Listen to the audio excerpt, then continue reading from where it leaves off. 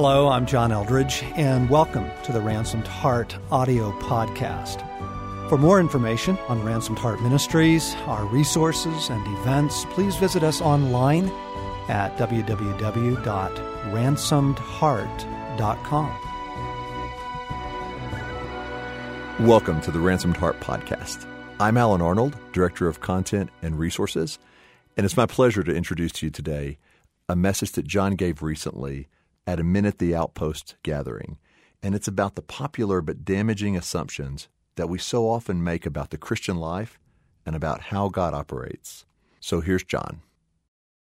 When I was asking Jesus about what tonight was about, he wanted me to address assumptions that we're making about how God operates, what he's doing, assumptions about life and about the Christian life and that sort of thing that are frankly pretty popular, pretty easy, familiar assumptions, easy to embrace, that actually do a lot of damage to your life and your heart and your life with God, do a lot of damage to your faith and your confidence. So, like the disciples who were sitting in the upper room going, what? Really? I don't get this. Because they had one set of assumptions and God was operating from a different set altogether. We're going to try and chase some of that clarity, freedom, life. The offer being that the more that you can identify assumptions that you're making about life or people or God, man, it's a huge relief for God to kind of put his finger on something and you go, whoa, I didn't even realize I was assuming that. And then to get free from it or get the truth into it or have it just, yeah, kind of, but have him dial you a little bit more in. I mean, it's life. It's good. It's a relief. It takes enormous amounts of confusion away and pressure and all kinds of things. So I'm going to start with a couple of what I think are going to be fairly clear examples to give you an idea of what I mean by assumptions and their power, and then we'll push into some that might not be quite as obvious to us because we're making them. So the first one is, that was then, this is now.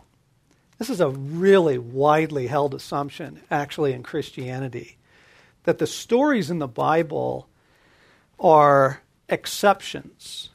They are remarkable, unique, powerful, holy, true, inspiring accounts of how God has worked in the lives of men for thousands of years. But the assumption that gets in was, and you don't really get that. These are the Bible guys, right? I mean, that was Elijah, for heaven's sakes. That was Peter. That was Paul. It's a really, really, really common assumption, actually, among Christians is, yeah, the Bible is true and good and powerful, but that was then, and this is now. And it is a devastating assumption. It's devastating because it robs you of all of the wonderful things that God wants to do in your life now. It robs you, actually, of the Bible. Because as soon as you say, this is a book of exceptions, not examples, it's like he handed you the owner's manual, to a Chevy, but you drive a Ford. It's really inspiring, and it kind of, shows you how amazing and powerful God is and gives you some moral precepts to live by. But that was then, and this is now, and you don't really get this. Devastating. Devastating assumption. Very widely held, totally unbiblical. The scriptures say themselves that these things are written so that you might experience them also. In fact, that's how John begins his first epistle. 1 John, in his letter, old saint, writing to the church, writing to us. In 1 John, he says, here's why we want to tell you these things. Because we actually experienced Jesus Christ, and we want you to. We want you to as well. We want you to experience Jesus just like we did. That's the assumption that's actually governing these stories. The assumption governing the stories is that he's the same God, Jesus Christ, same yesterday, today, and forever, right? It's same world, same actions. Like, no, that's all available to you. All that's available to you. And if you hold this assumption, it's so damaging because it robs you of a genuine life with God and leaves you with moral principles. It robs you of life in the kingdom now, like learning to live in the kingdom of God now. And it also robs you of the Bible.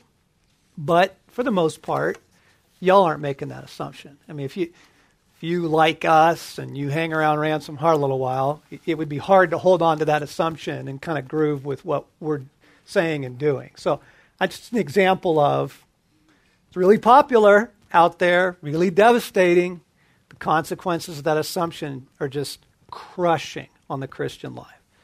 Really robs you of intimacy with Jesus, that you can't know Jesus like the disciples did. Go, nonsense. He's alive. Same guy. Jesus is exactly the same guy. He's still alive. Right? Still speaks, still acts, still moves, still loves his people, still heals the brokenhearted, sets the captive free. It's all available. I think another example that's going to sound a little funny when I name it, but actually is pretty popular as well, is that worship equals singing. Now, hang with me for a second. Hang with me. Because when people say, yeah, we got together and worshiped, what do you assume they were doing? Singing, right? And you say, oh, we had a wonderful worship service. And what do you assume went down there? They were singing, right? And go, why don't we get together tonight and worship God? When somebody says to you, come on over to our house and we're just going to worship God tonight, what do you assume is going to take place? Somebody's going to turn some music on or play some music, and right? For the most part, it's like I'm using a couple, I hope, of very clear examples to begin with. But this is popular. But worship is so much more than that. And that's actually a damaging assumption to hold. That worship is pretty much confined to, or even best expressed by, the act of what we'll do tonight. Music guiding us into his presence to tell him we love him, right? And that's a really great thing, by the way. Like, I totally believe in that. To get myself ready for tonight in my car all the way over here, I had a CD cranked, just helping dial my heart, my mind, my spirit, my attitude, my motives, and all that into God. That's all, that's really great stuff, okay?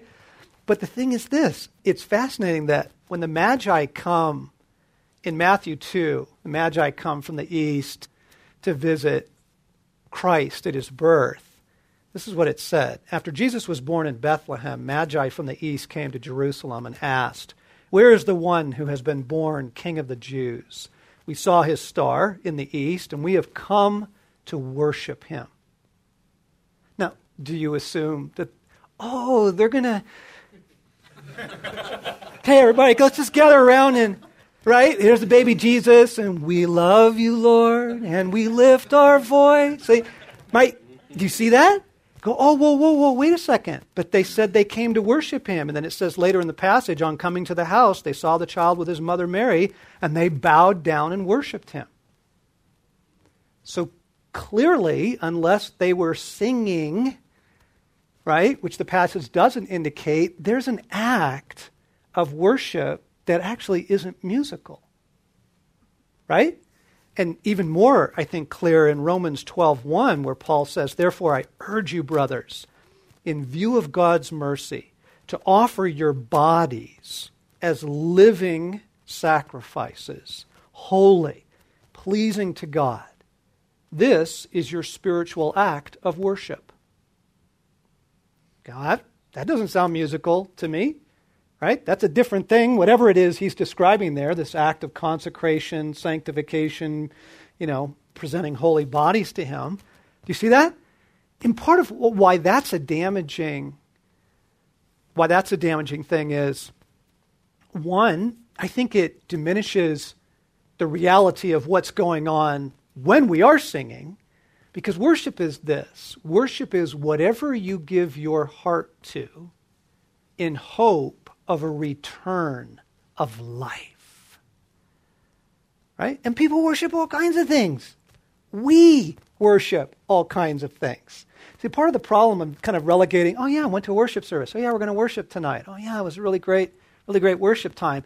Is it actually kind of numbs us to the reality of, oh, you're worshiping all the time. Are you aware of that? Are you aware of the inclinations of your heart? Worship is what you give your heart over to in hopes that it's going to bring you life, right? It's adoration. It's where you go for security, and it's where you go for significance.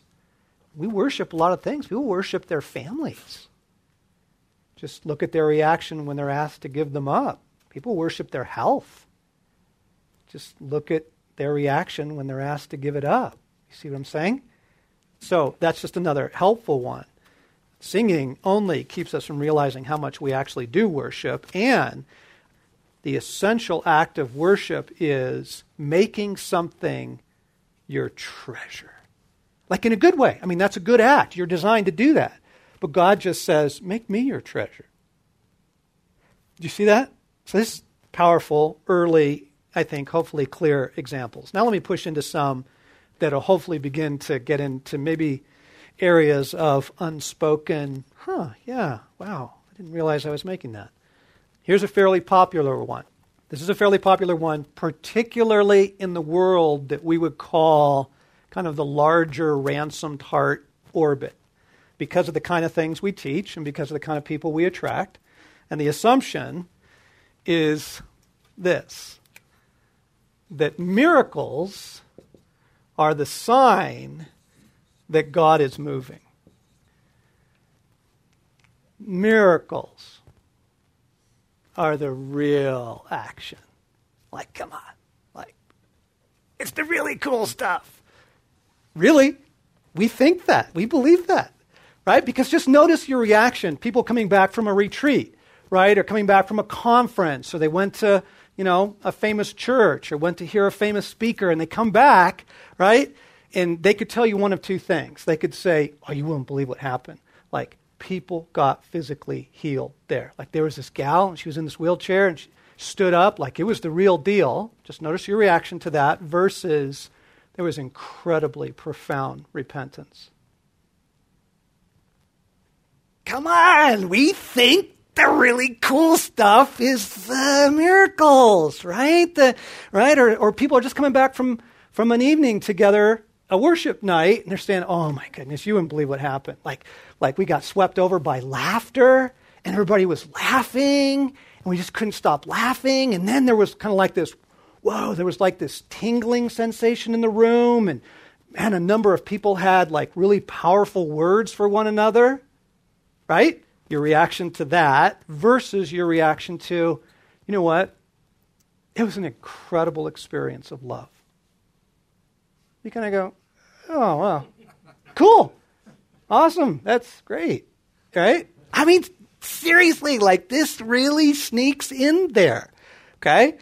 Another expression of it would be to speak in tongues means that you really now have the Holy Spirit. Really, right? And people kind of saying, hey, guess what? I got my prayer language, which is a very cool thing and totally biblical. But the deal is, the implication being they've crossed some threshold into the real deal, right? Right? The miracles, the prophetic words. Listen, I believe in all that stuff. I believe in the gifts of the Spirit. I think you have to stretch credulity, reason, and theology to the breaking point to try and talk about the cessation of the gifts. It's just madness. Right? It's the Bible's a book of exceptions, not examples again. It's that whole thing. Okay, however, first off, listen to Paul in 1 Corinthians 12. He says, now, about spiritual gifts, brothers, I do not want you to be ignorant. There are different kinds of gifts, but the same Spirit. There are different kinds of service, but the same Lord. There are different kinds of working, but the same God works all of them. Now, to each one, the manifestation of the Spirit is given for the common good, okay? To one, there is given through the Spirit a message of wisdom, and to another, the message of knowledge by the means of the same Spirit. To another, faith by the same Spirit. To another, gifts of healing. You just kind of pause and go, wisdom? Healing. Right? I mean, seriously, we do this, okay? But Paul's going, no. Stay with me here, okay? He says, to another, miraculous powers. To another, prophecy. To another, distinguishing between spirits. To another, speaking in different kinds of tongues. And to another, the interpretation of tongues. And in the church, God's appointed apostles, prophets, teachers, then workers of miracles, also those having gifts of healing, those able to help others, those with gifts of administration, and those speaking in different kinds of tongues. Are all apostles? Are all prophets? Are all teachers? Do all work miracles? Do all have gifts of healing? Do all speak in tongues? He's clearly saying, no. No. That's not how the gifts are distributed. So this isn't like now you're in the secret club.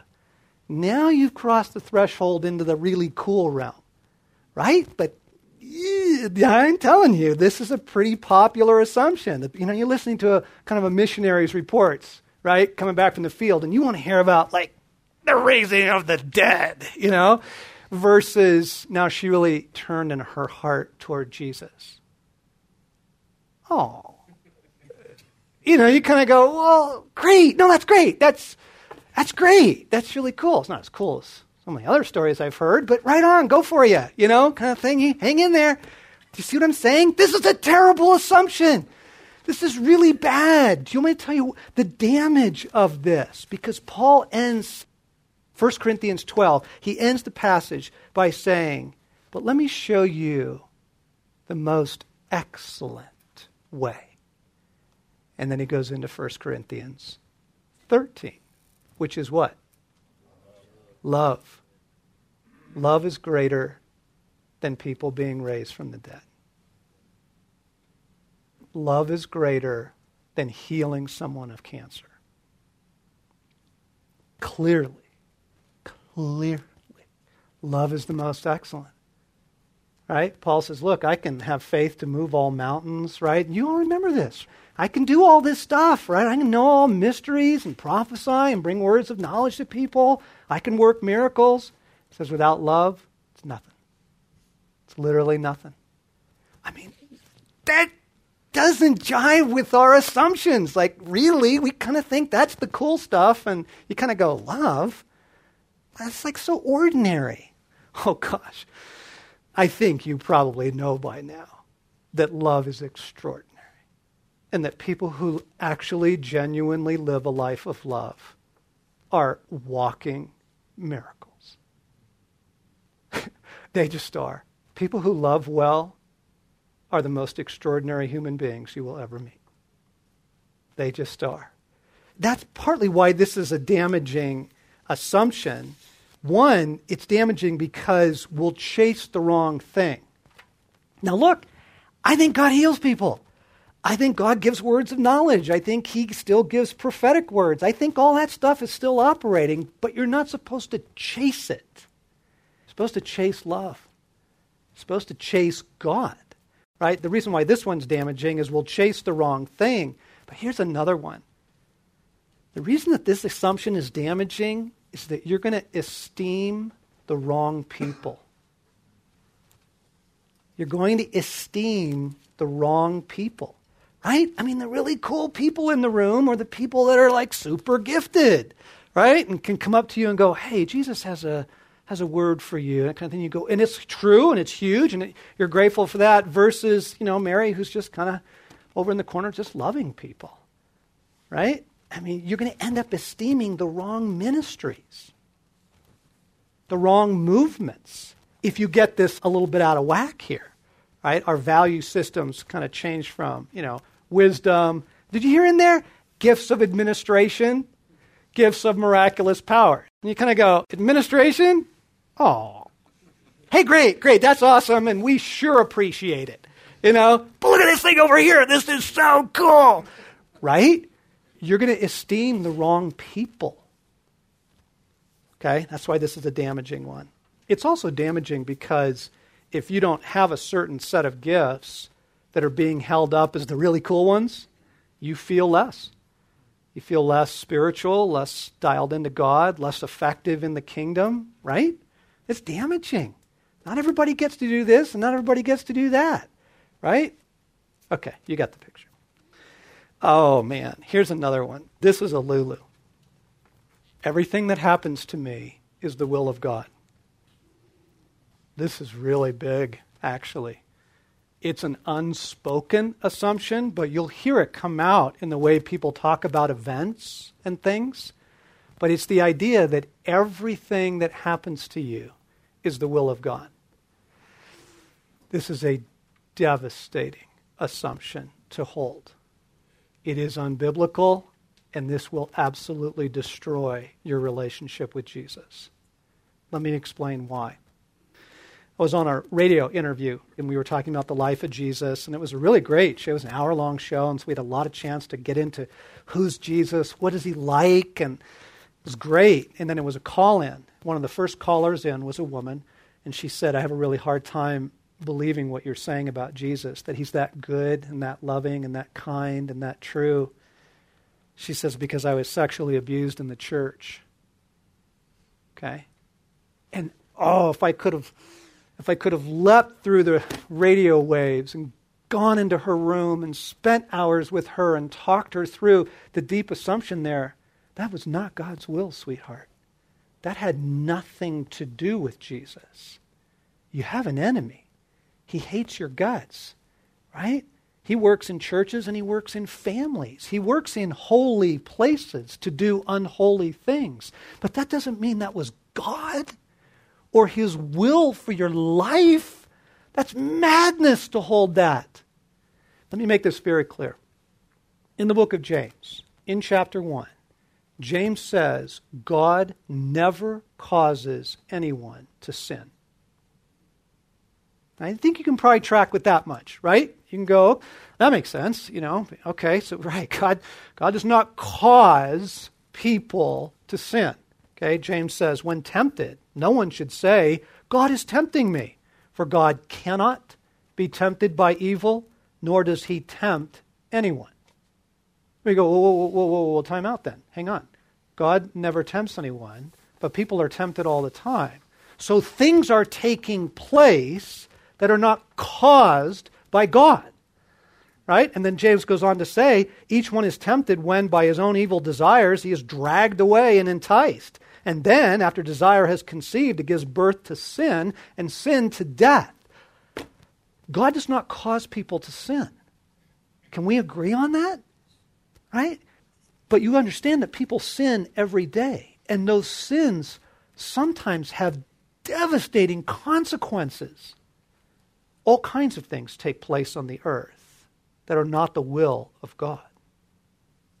Okay, let me try it again. Stay with me on this, because, this is, people raised in certain Bible camps are going to have a really hard time with this one. When Jesus teaches us in the Lord's Prayer to pray, Our Father, who art in heaven, your name is holy, your kingdom come, your will be done on earth as it is done in heaven. Okay, how is God's will done in heaven? Yeah, perfectly, beautifully, seamlessly, joyfully, unanimously, right? Everybody's on the same page there, okay? But why would Jesus have us pray that the will of God is done on earth if the will of God is always done on earth? That'd be a really stupid prayer, right? Think of it. It'd be like praying, I want you to pray that the sun comes up this morning. The Bible never tells you to pray that the sun comes up. Do you know why? Because that's given. You got that one. It's going to happen. It's a freebie. Don't worry about it. The sun is always going to come up every morning. Okay? You're never told to pray that the sun comes up. Okay? But why are you told to pray that the will of God is done on earth as it is done in heaven?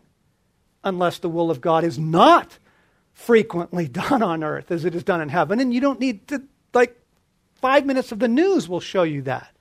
Right? Rape, criminal assault, lies, deceit, human lives, devastation, slavery, human trafficking, all that stuff, right? That's not the will of God.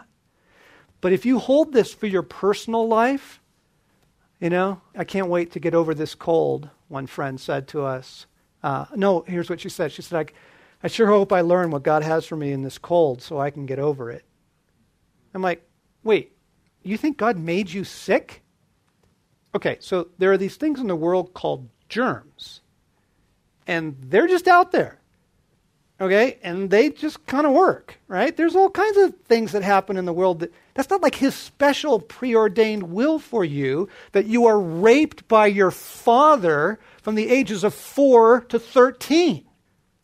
Not the will of God. I can guarantee it. I promise you.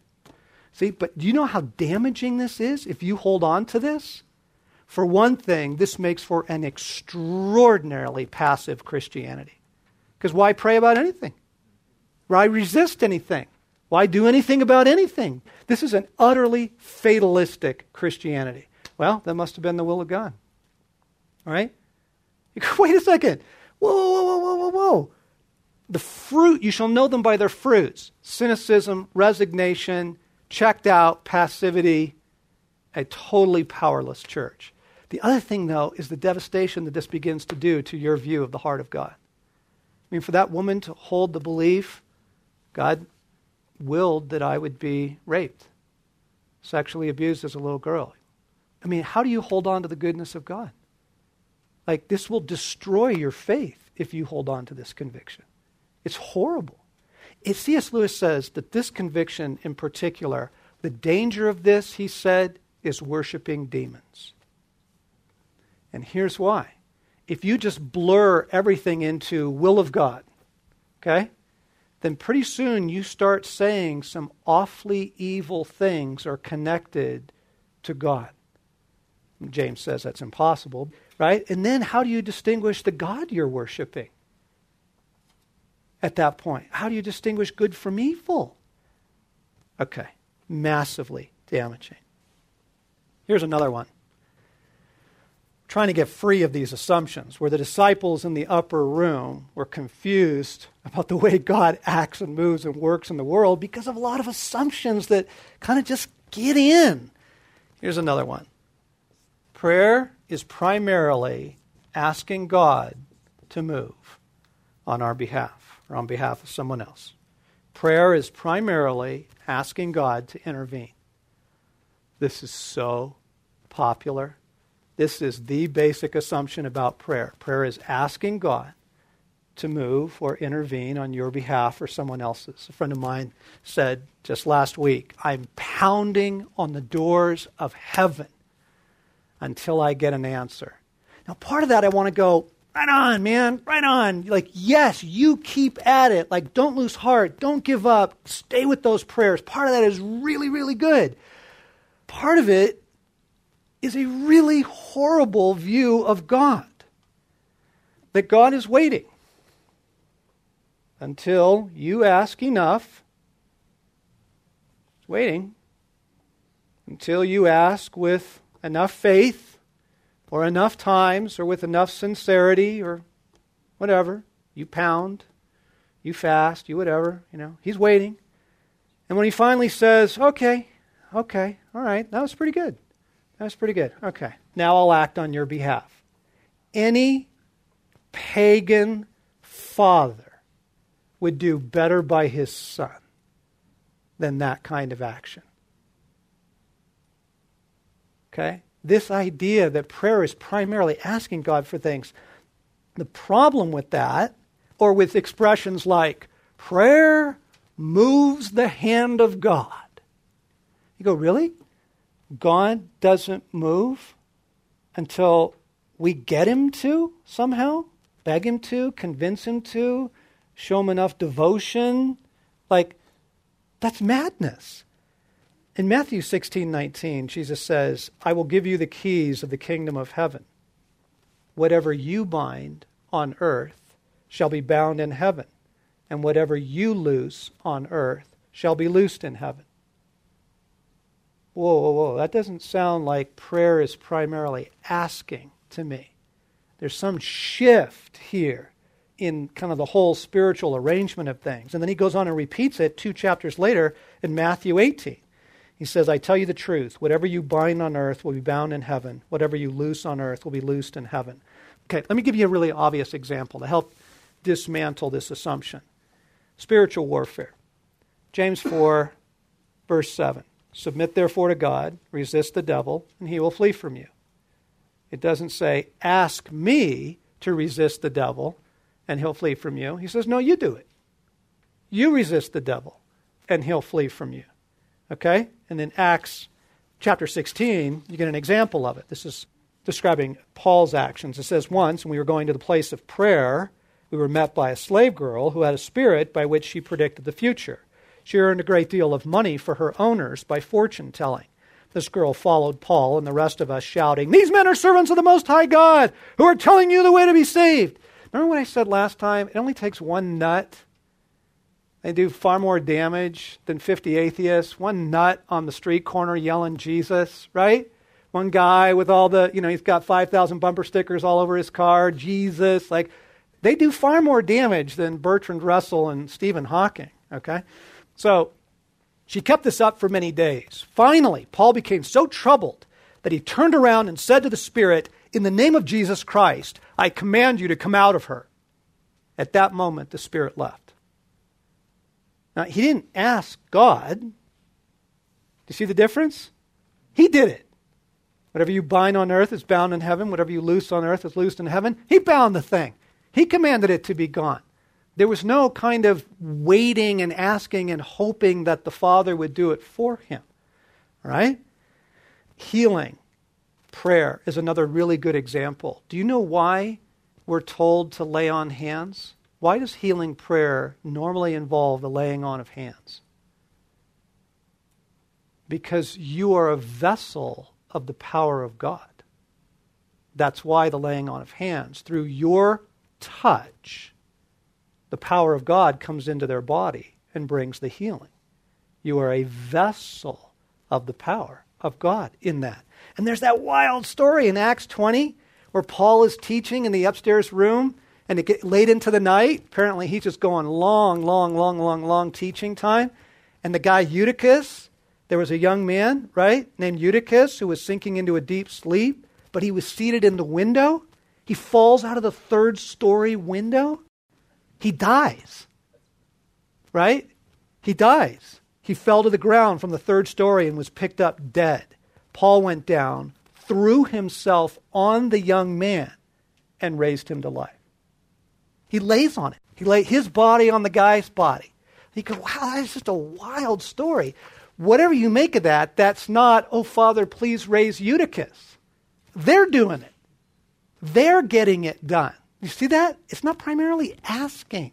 Now, pause. Let me say, of course, lots and lots of prayer is asking. You betcha. Absolutely. Father, I ask you for your love. I ask you for your comfort. I ask you for guidance and counsel. I ask you for your provision. I ask you for your direction. You betcha. Of course. Right? Of course.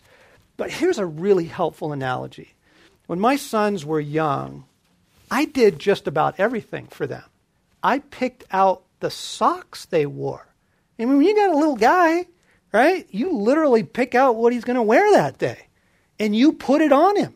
You put his little socks on him, right?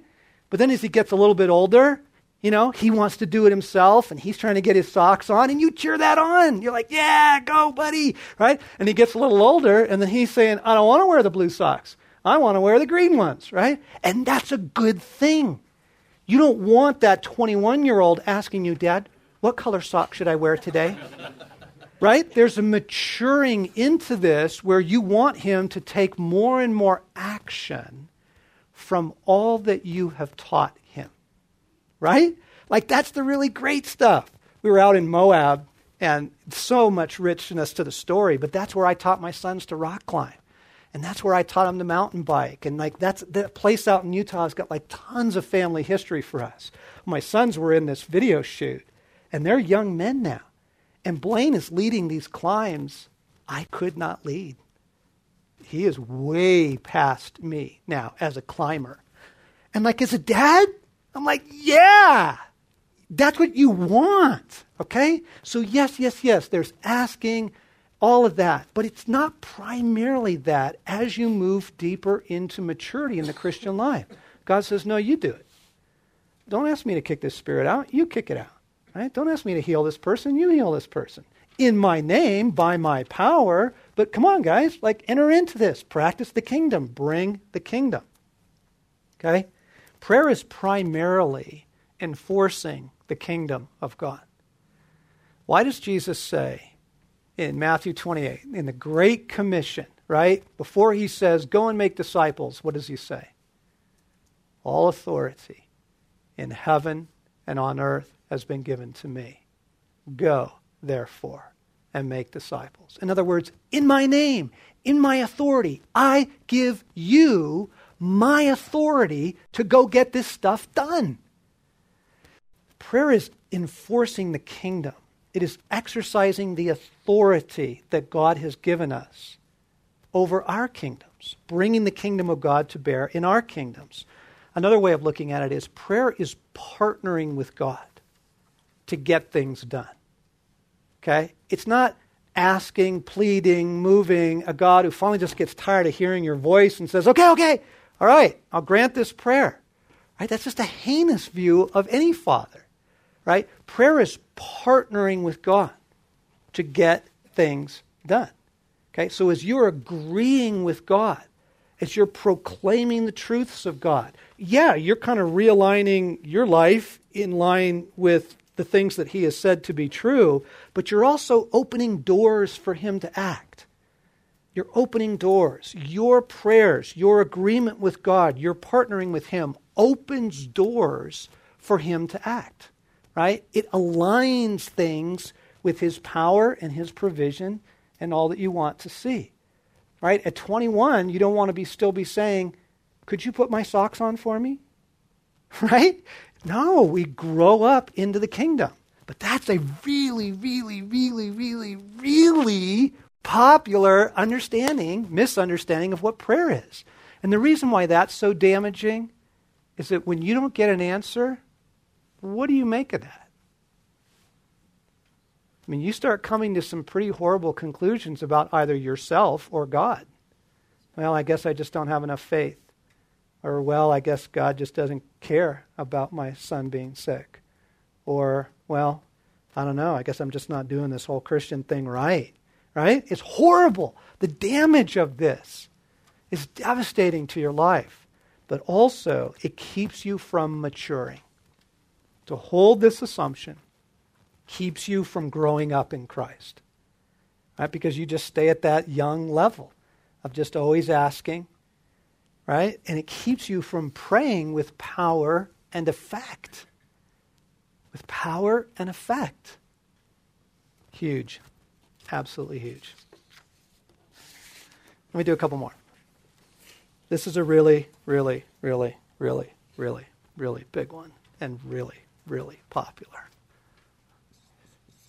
This life that we're living is primarily about securing a good life. This is so prevalent, it's devastating how prevalent this is. We have some friends who have a beautiful country home on a little piece of water, woods. They have just a really terrific vegetable garden out back and a flower garden. Every time I go to their place in the country, I think, this guy figured it out. Right? He dialed it in. Like, he's got a very cool life. There's something in us, right? You know, you got your own version of that, but you kind of meet somebody who seems to be living well and doing good and prospering, right? Got the marriage together, got the work thing figured out, or you go, that guy, right? He's the dude. He's the one, right? That's the life. That's the life. It's so powerful because all the world believes this one. All of the world is about this all the time. Any and every single commercial you ever watch is some version of, you can get your life figured out if you do this, that, or the other thing. You know, buy this product, do this thing, take this trip, you know, whatever. Jesus says, do not store up for yourselves treasures on earth, where moth and rust destroy, where thieves break in and steal, but store up for yourselves treasures in heaven, where moth and rust do not destroy, where thieves do not break in and steal.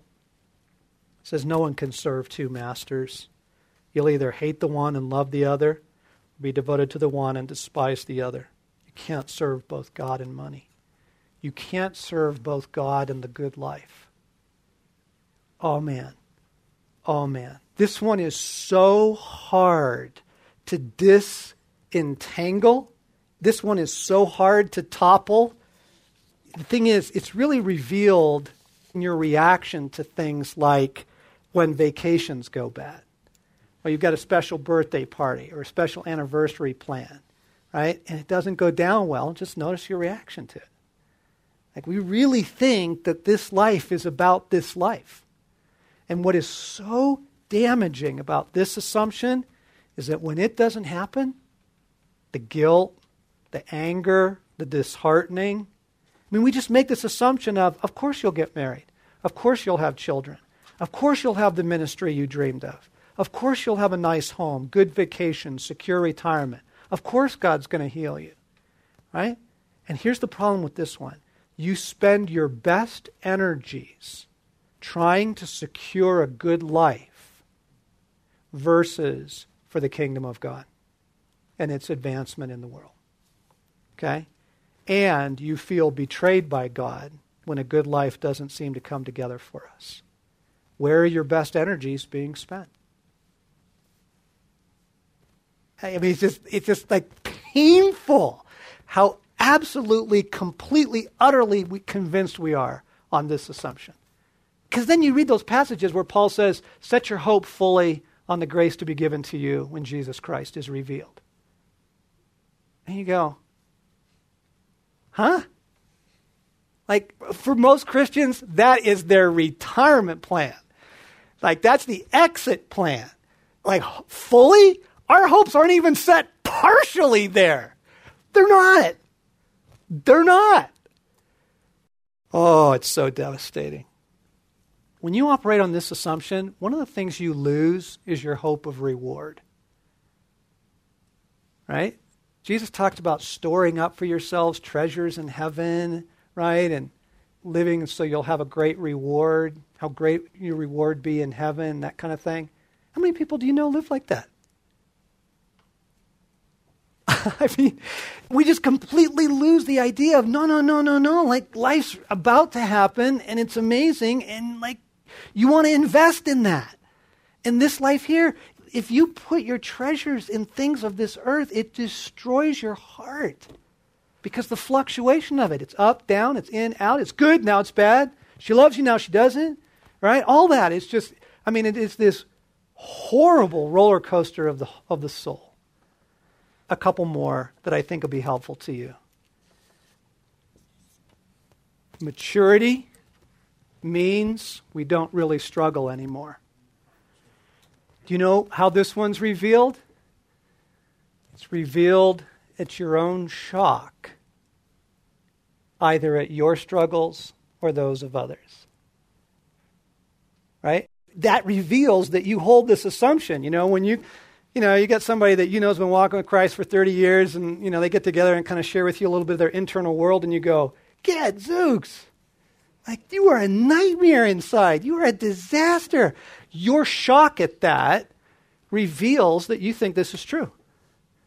That maturity means you get to a place where you don't really struggle much anymore, right? Or it's revealed by your shock and dismay that you do still struggle with stuff, right? Like the embarrassment of it, the shame, the guilt, geez Louise, I'm not over this yet, that kind of thing. It's absolutely brutal. Go back and reread Paul's self-description of his internal life. It's absolutely fascinating. In 2 Corinthians 11, after talking about all these things he's been through, shipwrecks and stonings and persecutions and all of that, he says, besides everything else, he says, I face daily the pressure of my concern for all the churches. Paul's admitting he's super stressed out, right? He's under this pressure of his worry and concern for the church. And then in Galatians 2, he confesses this other thing. He says, after 14 years of being out and preaching the gospel, 14 years of it, he says, I went up to Jerusalem with Barnabas. I took Titus too. I went in response to a revelation and set before them the gospel that I preach among the Gentiles. But I did it privately to those who seemed to be the leaders of the church for fear that I was running or had run my race in vain. 14 years into it, Paul gets slammed with self-doubt, and he's like, I might be wrong. This might not even be the gospel. Oh my gosh, I got to go talk to these guys. And so he goes up to Jerusalem, and he lays out to them the gospel that he's been preaching to the Gentiles to go, am I all right? Is this okay? Have I just wasted the last decade and a half of my life? Isn't that amazing? And it's also really kind of reassuring. You go, oh, okay, because I get that. And then, at the end of Ephesians 6, one of the last things he says, and this is after saying, put on the full armor of God, shut the enemy down, stand against the powers and principalities in the spiritual places, right? He gets done with all that, and he says, pray for me that whenever I open my mouth, words may be given to me so that I will fearlessly make known the mystery of the gospel, for which I am an ambassador in chains. And then he asks it again. He says, pray that I may declare it fearlessly, as I should. Why is he asking for those prayers? If he's already doing that, right? He's struggling with some fear. And he's not proclaiming the gospel boldly. And he says, I know I should. Pray for me, would you? And you just go, wait, this is maturity? Far out. I'm more mature than I thought I was. You know? Okay, the other thing that's totally dismantled this is just read the biographies of famous Christians. That'll kind of take care of it. The reason why this one's so damaging is it introduces guilt and shame. It fills our life with God with doubts about our life with God, and it sets up unrealistic expectations on us and on others. I think it sets us up for a lot of judgment, either towards us or from us. Can I just do a couple more here? Because I really feel like these were from Jesus for us. Here's another one. The assumption is you can have both. You can have a very, very cool life with God and a very cool life. You can have both. You can have the riches of the kingdom and a life with God, and you can have a really rich life in terms of just this world. One of my favorite poets in the 1500s, George Herbert, said, to be in both worlds full is more than God was, who was hungry here. Referring to the life of Jesus, right? He says, to be in both worlds full is more than God was, who was hungry here. The problem with this belief, and man, this is pernicious. Man, this is tough. The problem with this assumption is that there's no real surrender of your life. And here's what's really hard. We teach and we believe with all our hearts that there is an enormous amount of breakthrough available for people this side of heaven. We teach it, we preach it, we see it every day. I could tell you 100,000 stories at this point. Easy. In 12 years of Ransomed Heart, of phenomenal breakthrough. Easy. We see it at every retreat. We believe it. We believe your heart matters to God. We believe that Jesus heals the human heart and soul. We believe in restoration. We believe that you can powerfully defeat the attacks of the enemy, that you can get free of all kinds of stuff. We believe that. We believe that there is an incredibly rich intimacy with Jesus. We believe in the availability of miracles. But the problem that sneaks in is that what's missing from this is there's no real sacrifice. There's no real sacrifice and there's no total surrender. you're really playing both sides. You want all the riches of a life with God, and you want a really cool life. Paul talks about the surpassing greatness of knowing Jesus Christ, for whose sake I have lost everything. Where's the sacrifice in that model? Where are the painful choices? Where's the reward in heaven for the painful choices made here on this earth? Right? When the reward of your choice to love that really, really difficult spouse or family member or friend, or your choices for internal integrity when you could have, fudged on your taxes, made that little thing happen at work that would have brought you in a couple more grand. I mean, just where's the reward for any of that stuff? If you get both, right? You can have both. You can have a phenomenal walk with God and experience all the treasures of that. And you can have a phenomenal life. Really, really, really difficult. And the last one that I'll say then that goes with this one, and this too is pretty popular. Everything going smoothly means you have found the sweet spot with God. You think it's available. You do. Every single time you meet somebody who seems to found it, you want to go, who are you reading? Where do you go to church? What do you pray like? You want to know the secret. Come on. This is in us. This is in us. We believe this. We believe this because notice people's reaction when you tell them things aren't going well. They kind of go, really? Kind of the raised eyebrow? Wow. Right? As if that's like surprising or news or odd or bizarre or proof of your immaturity or proof that you're not praying well or proof that you haven't found the secret things of the Spirit or whatever it is, right? You haven't snuck into that sweet, sweet place with Jesus where everything is good. Everything is good. Okay? The difficult thing is that because we believe in incredible breakthrough, because we believe the heart matters, because we believe in restoration, what sneaks in is the idea that you're supposed to have a richer and richer life. More restoration, more wholeness, right? And yet you get these verses like Peter, 1 Peter 4, where he says, arm yourself for suffering. You get Jesus in John 16 saying, in this world you will have trouble. You will, I guarantee it. But take heart, I've overcome the world. Or you get in 1 Peter 4 where Peter says, don't be surprised at the painful trial you're suffering as though something strange were happening to you. Right? This idea that everything going smoothly means you finally found that sweet spot with God. You're walking well, right? You're praying well, you're powerfully living, restoration's taking place. And then you get Revelation 1 and you read the letter to the churches. Man, those people are struggling big time. They're getting hammered.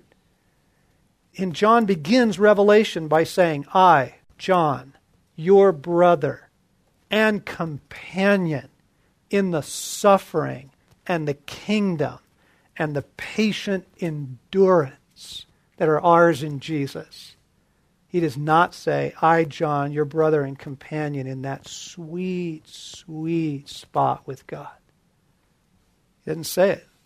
In the suffering and the kingdom and the patient endurance that are ours in Jesus. Because the damage this one does, what this will do to your belief about God, your life with Him, yourself, guilt, confusion, deep confusion, the striving that this introduces, got to find the sweet spot. Got to find the right church. Got to find the right prophetic speaker. Got to worship more. There's got to be some place where all goes well. It's hell. It's hell to chase that. Constantly comparing your life to those who seem to have it figured out. Comparing your life to theirs. It's horrible. All of these assumptions are pretty sneaky, actually. They don't just come shouting their way into our life. They just kind of wiggle their way in. But they end up doing a lot of damage. After Easter, and the 40 days that Jesus spent with the disciples, they began to change their assumptions. They began to change their assumptions about how God works in the world and what prayer looks like, what this life was about, what storing up riches in the kingdom was. They began to change their assumptions. And here's the good news. They actually became an extraordinarily happy and effective group of people. I mean, they were free. Not free always from pain, not free always from suffering, but I mean, it changed their life to let go of one set of assumptions and come into some that just align themselves more with what's true now and what's coming. Huge. So maybe a good place to go might be a great time to go, okay, Jesus, okay, show me. I'm yours, I'm here. What are the assumptions that I'm not even aware I'm making that are hurting me and hurting my life with you, causing a lot of confusion and doubt? Help me here. Show me the assumptions that I'm making. And we just almost need to say it so that we're reminded of it. There is no other life. There is no other life. There's no other source of life. Come and speak to us about the assumptions we're making. You've been listening to John Eldredge in the Ransomed Heart podcast. If this has piqued your curiosity for more, the good news is there's so much more. More content and resources on freedom, on living from the heart, on walking with God. Visit us at ransomedheart.com.